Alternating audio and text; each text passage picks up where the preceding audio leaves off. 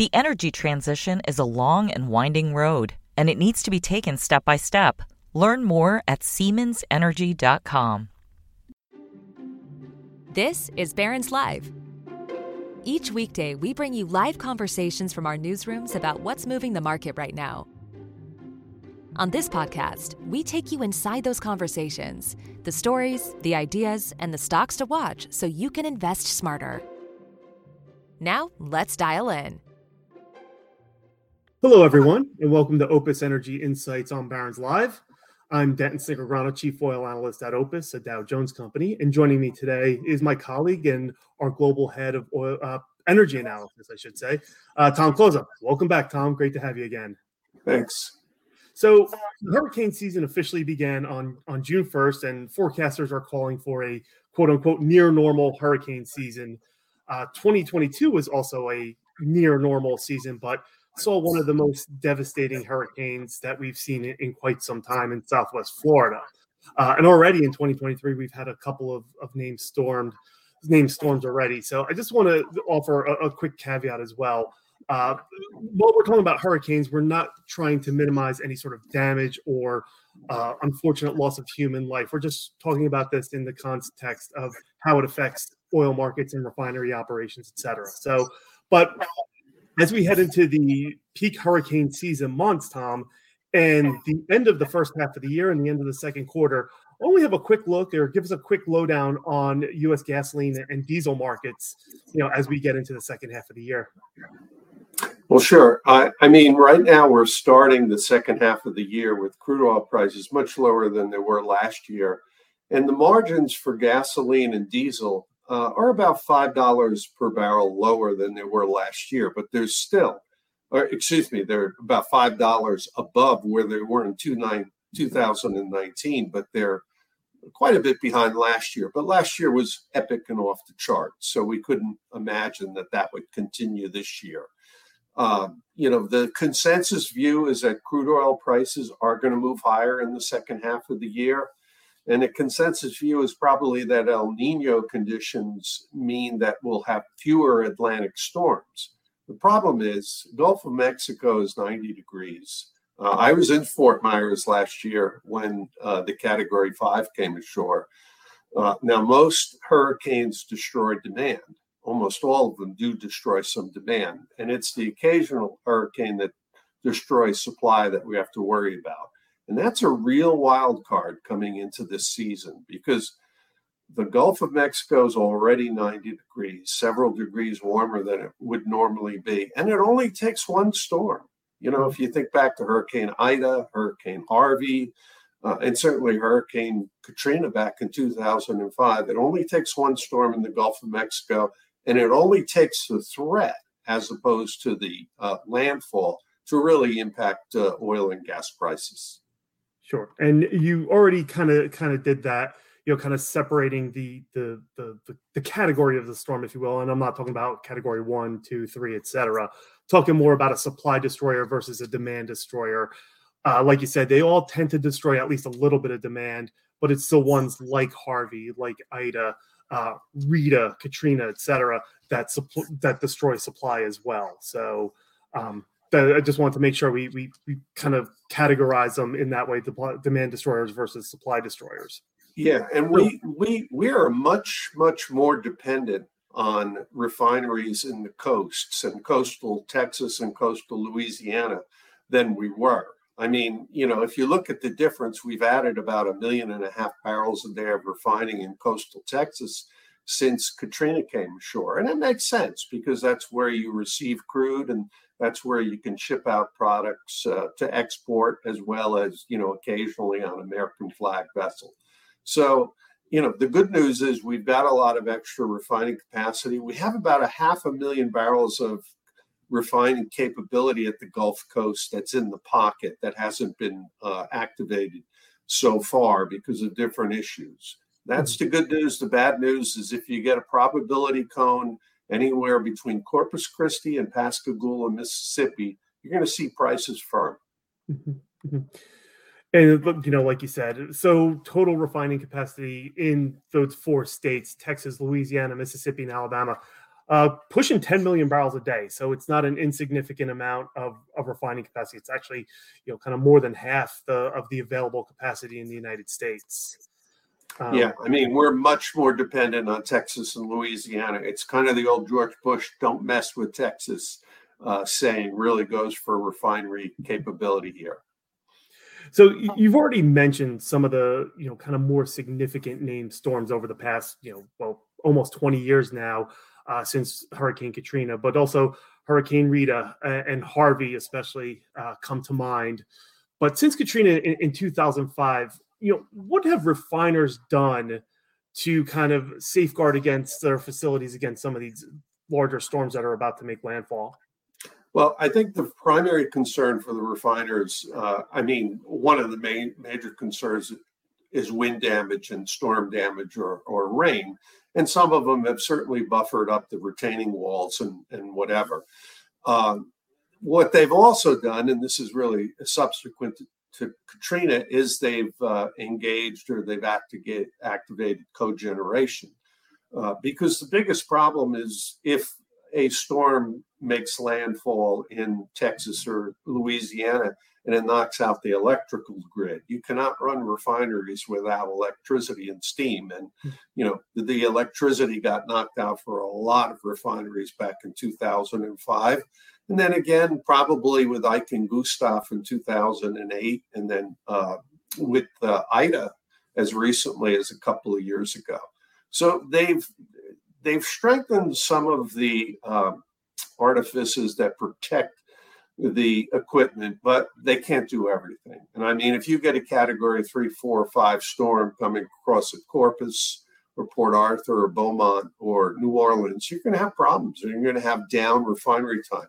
The one thing I would stress too is that the United States has become much more of just-in-time inventory management. Earlier last year, we saw some lines in Fort Lauderdale when they had 20 inches of rain. And we've seen that in California sometimes, or when the Colonial Pipeline gets knocked out.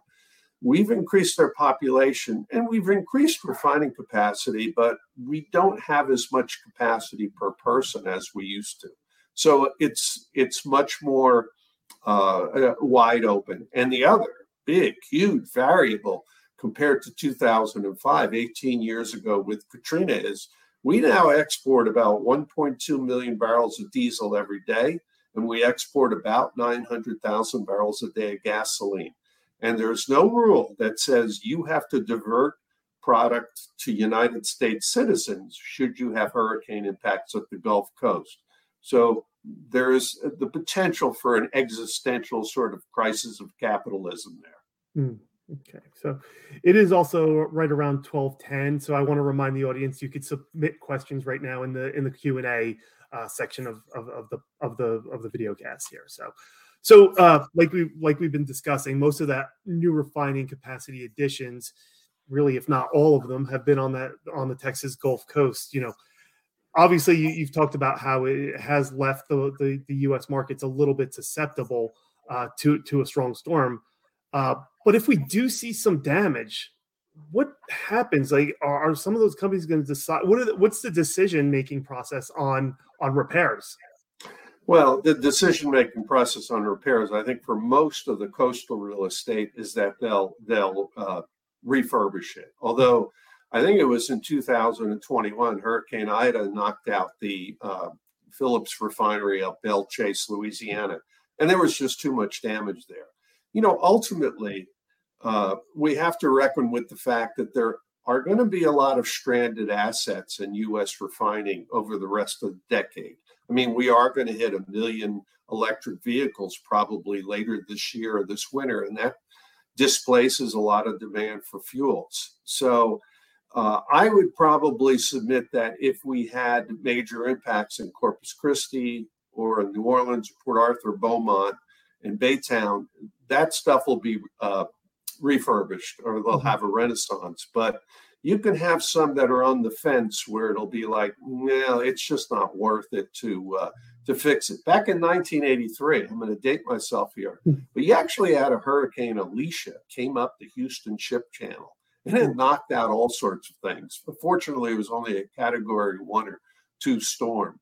And if that were repeated, you might see an asset like the Lyondell refinery, where they've agreed to continue to refine product into early 2025. That might get down for the count if it gets damaged in a storm. So there's a lot at stake here. There really is.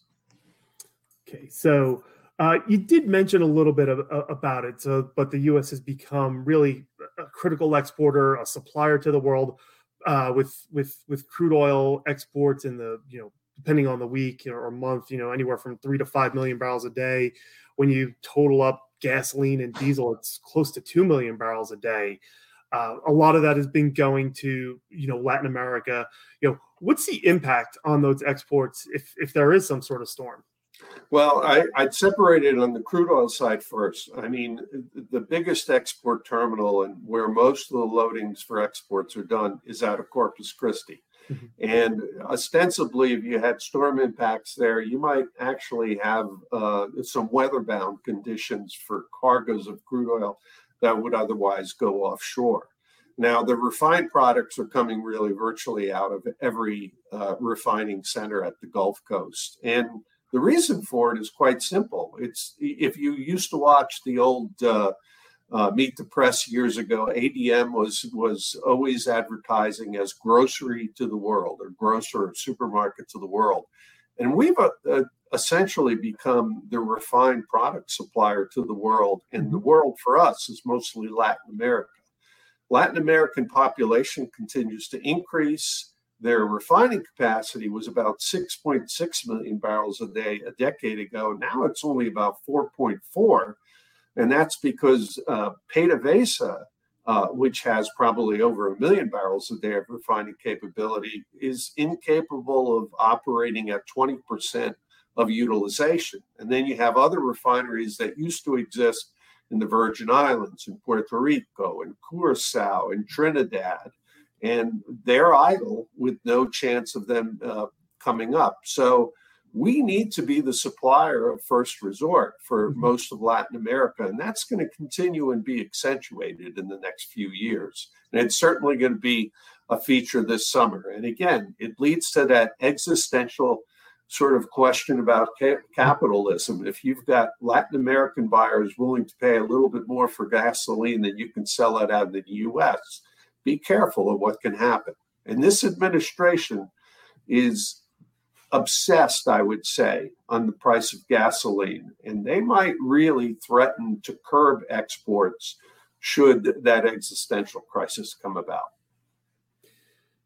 Okay. And, also probably besides those Latin American refineries and Caribbean refineries that are idled, Mexico continues to have good days and bad days when it comes to operating refineries as well. We should probably add that as well. So you did mention the White House, and obviously they're hell-bent on retail gasoline prices and oil prices, et cetera. What kind of tools do they have in the shed, so to speak, to combat some of these? You kind of mentioned about kind of restricting exports a little bit. Can they do that? And what other kind of tools might they have at their disposal should we have a cluster of Gulf Coast refineries down for weeks, months, et cetera? Well, I mean, they have a pretty limited toolbox. There's no strategic stocks of gasoline or distillate. Someone could be a stickler and say there is something in the Northeast, but really there's nothing of any kind of significance out there. There's the Strategic Petroleum Reserve and a lot of crude oil there. And really, when you get hurricanes, you'll get some release of that if the Louisiana offshore oil port is knocked out or some other infrastructure is knocked out. And then that gets replaced years later.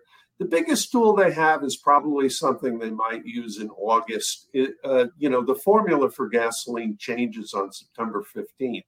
And you can put ingredients in there that are fairly cheap, like butane and some other things. And you can make a lot more gasoline that's winter or autumn blend than you can make summer grade. So they have the ability to utilize waivers, but it conflicts with really the White House's perception of, they want to pursue environmental justice. And environmental justice means you're not going to necessarily compromise a lot of environmental regulations unless you absolutely have to. Now, you also have the latitude to allow for foreign tankers to take product from the Gulf Coast up to the Northeast should, for example, there be an interruption in the Colonial Pipeline supplies or some other issues out there. But it's a pretty limited toolbox that they have. I would say, although I raised the specter of trying to suppress exports, I think that's a last resort. That would be something that would only happen under the most desperate of circumstances where $4.50 or $5 gas prices were likely. And I don't see that necessarily happening because right now there's quite a bit of profit baked into the prices for gasoline. And we're only about a month or so away from when refiners change the formula and they can make more gasoline by running the same amount of crude. Right. And, and again, you mentioned foreign tankers going from the Gulf Coast to the Northeast. That would require waiving the Jones Act, which is something we don't see really ever, right? I think the Jones Act is about as sacred a cow in the U.S. System as you can find out there. You might as well want to change the flag and put some rainbow colors in it right now. Just not going to happen. And you'll have an occasional waiver for the Jones Act, but that's about it. Gotcha. So, okay. So you talked about, some of the things and wanted to talk about, timing of hurricanes a little bit here. So is there a more optimal time, a more painful time to have a refinery go down due to a hurricane? Is it July? Is it September? Is it later than that? Is it earlier than that? The earlier the timeline a little bit. The earlier the storms arrive, the more impact. I mean, we've got about 6 weeks or more of manufacturing summer gasoline and having demand that might be about 9.3 or 9.5 million barrels a day.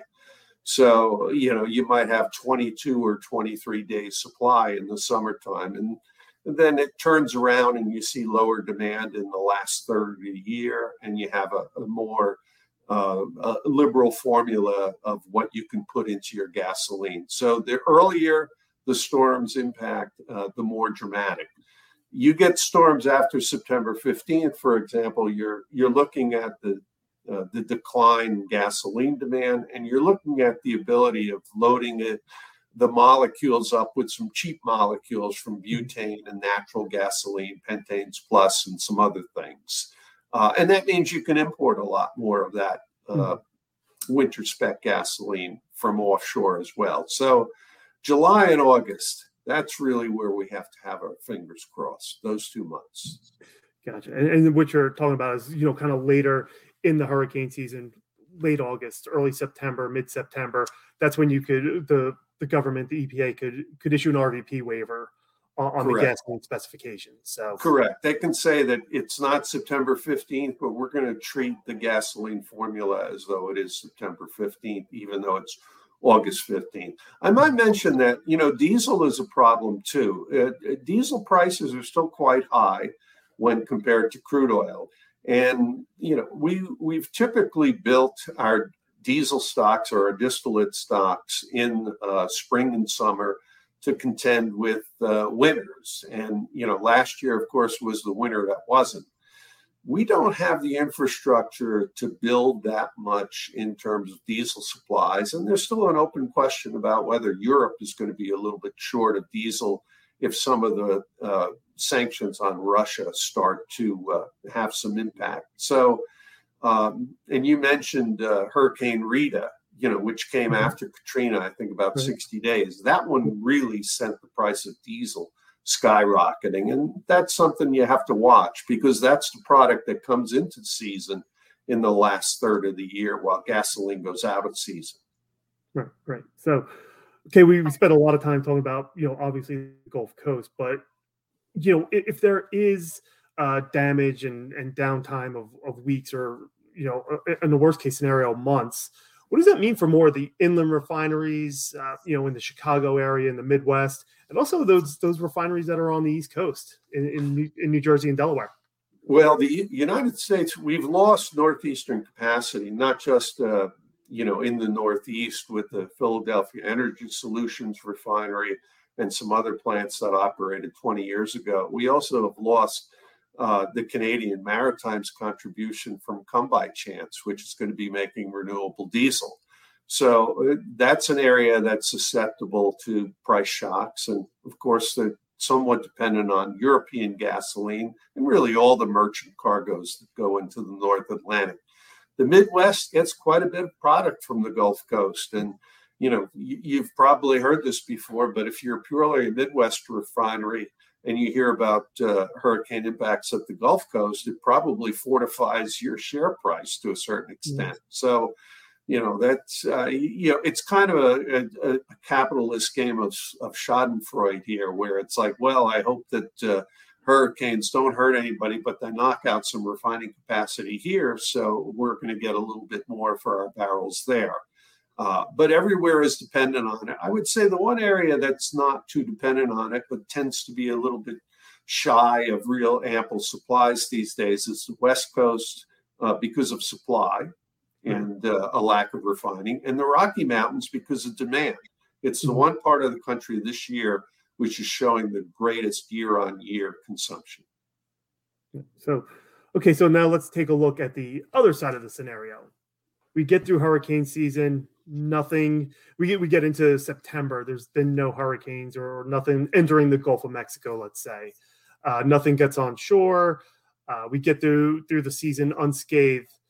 How do prices react to that?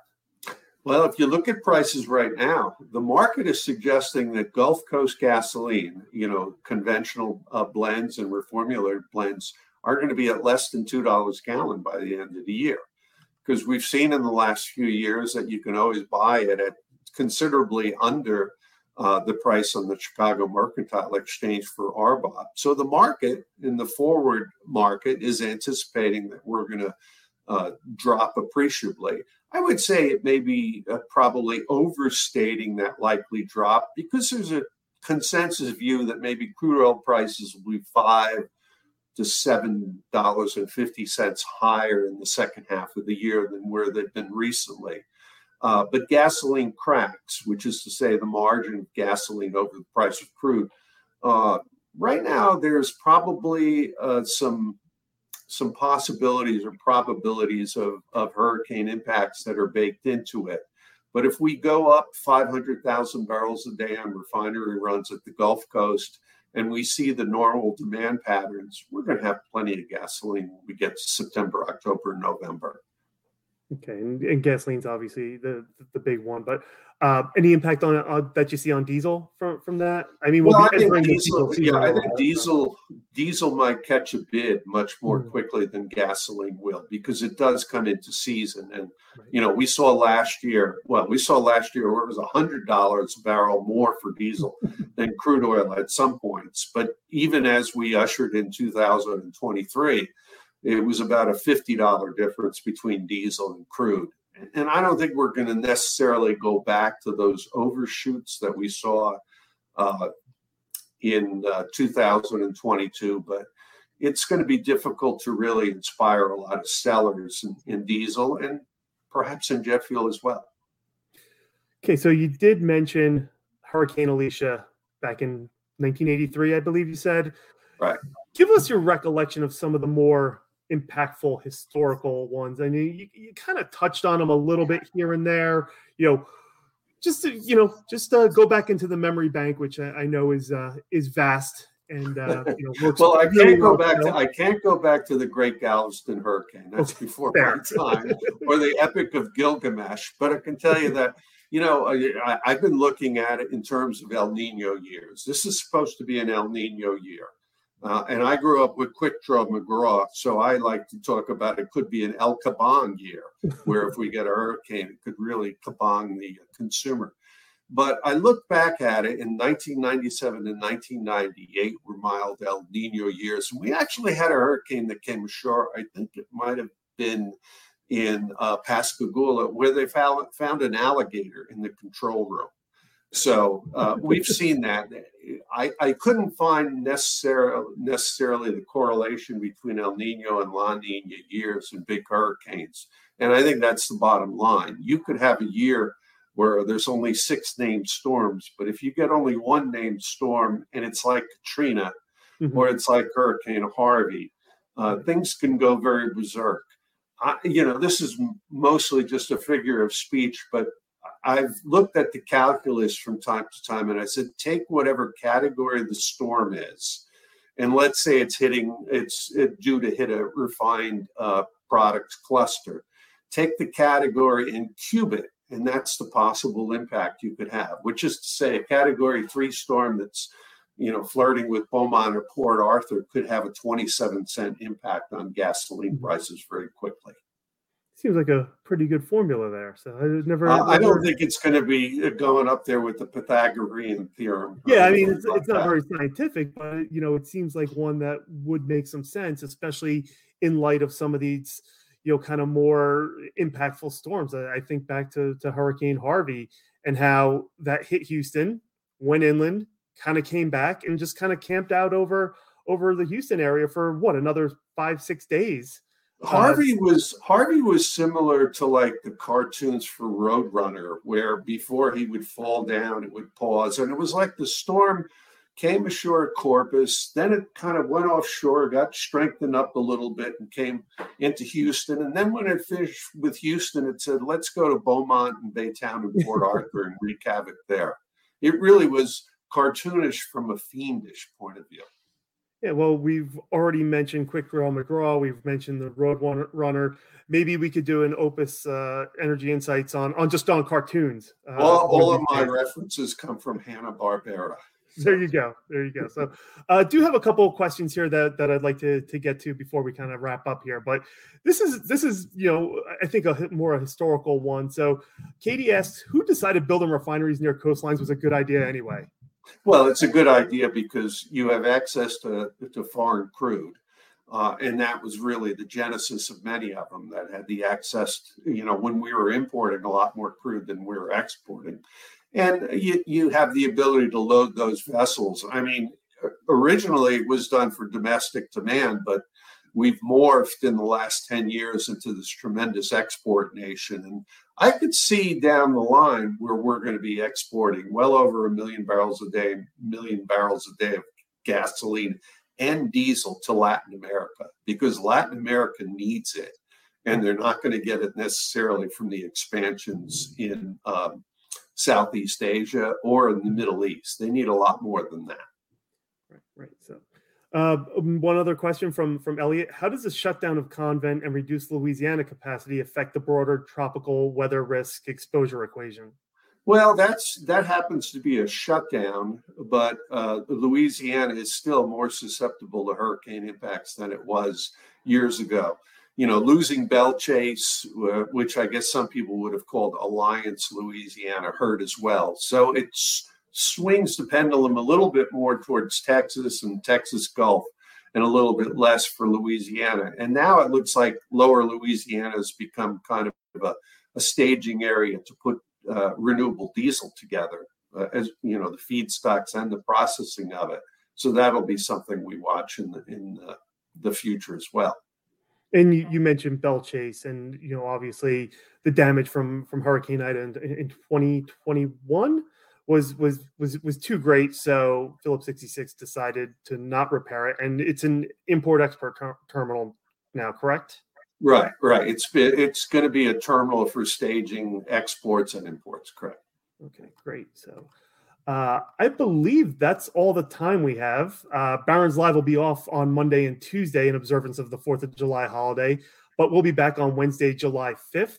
And then join us again on Wednesday when Market Watch personal finance reporter Andrew Kirshner will speak with Deputy Enterprise Editor Jillian Berman on what borrowers need to know about their student loans after the Supreme Court decision on the Biden administration's loan forgiveness plan that we just saw earlier today.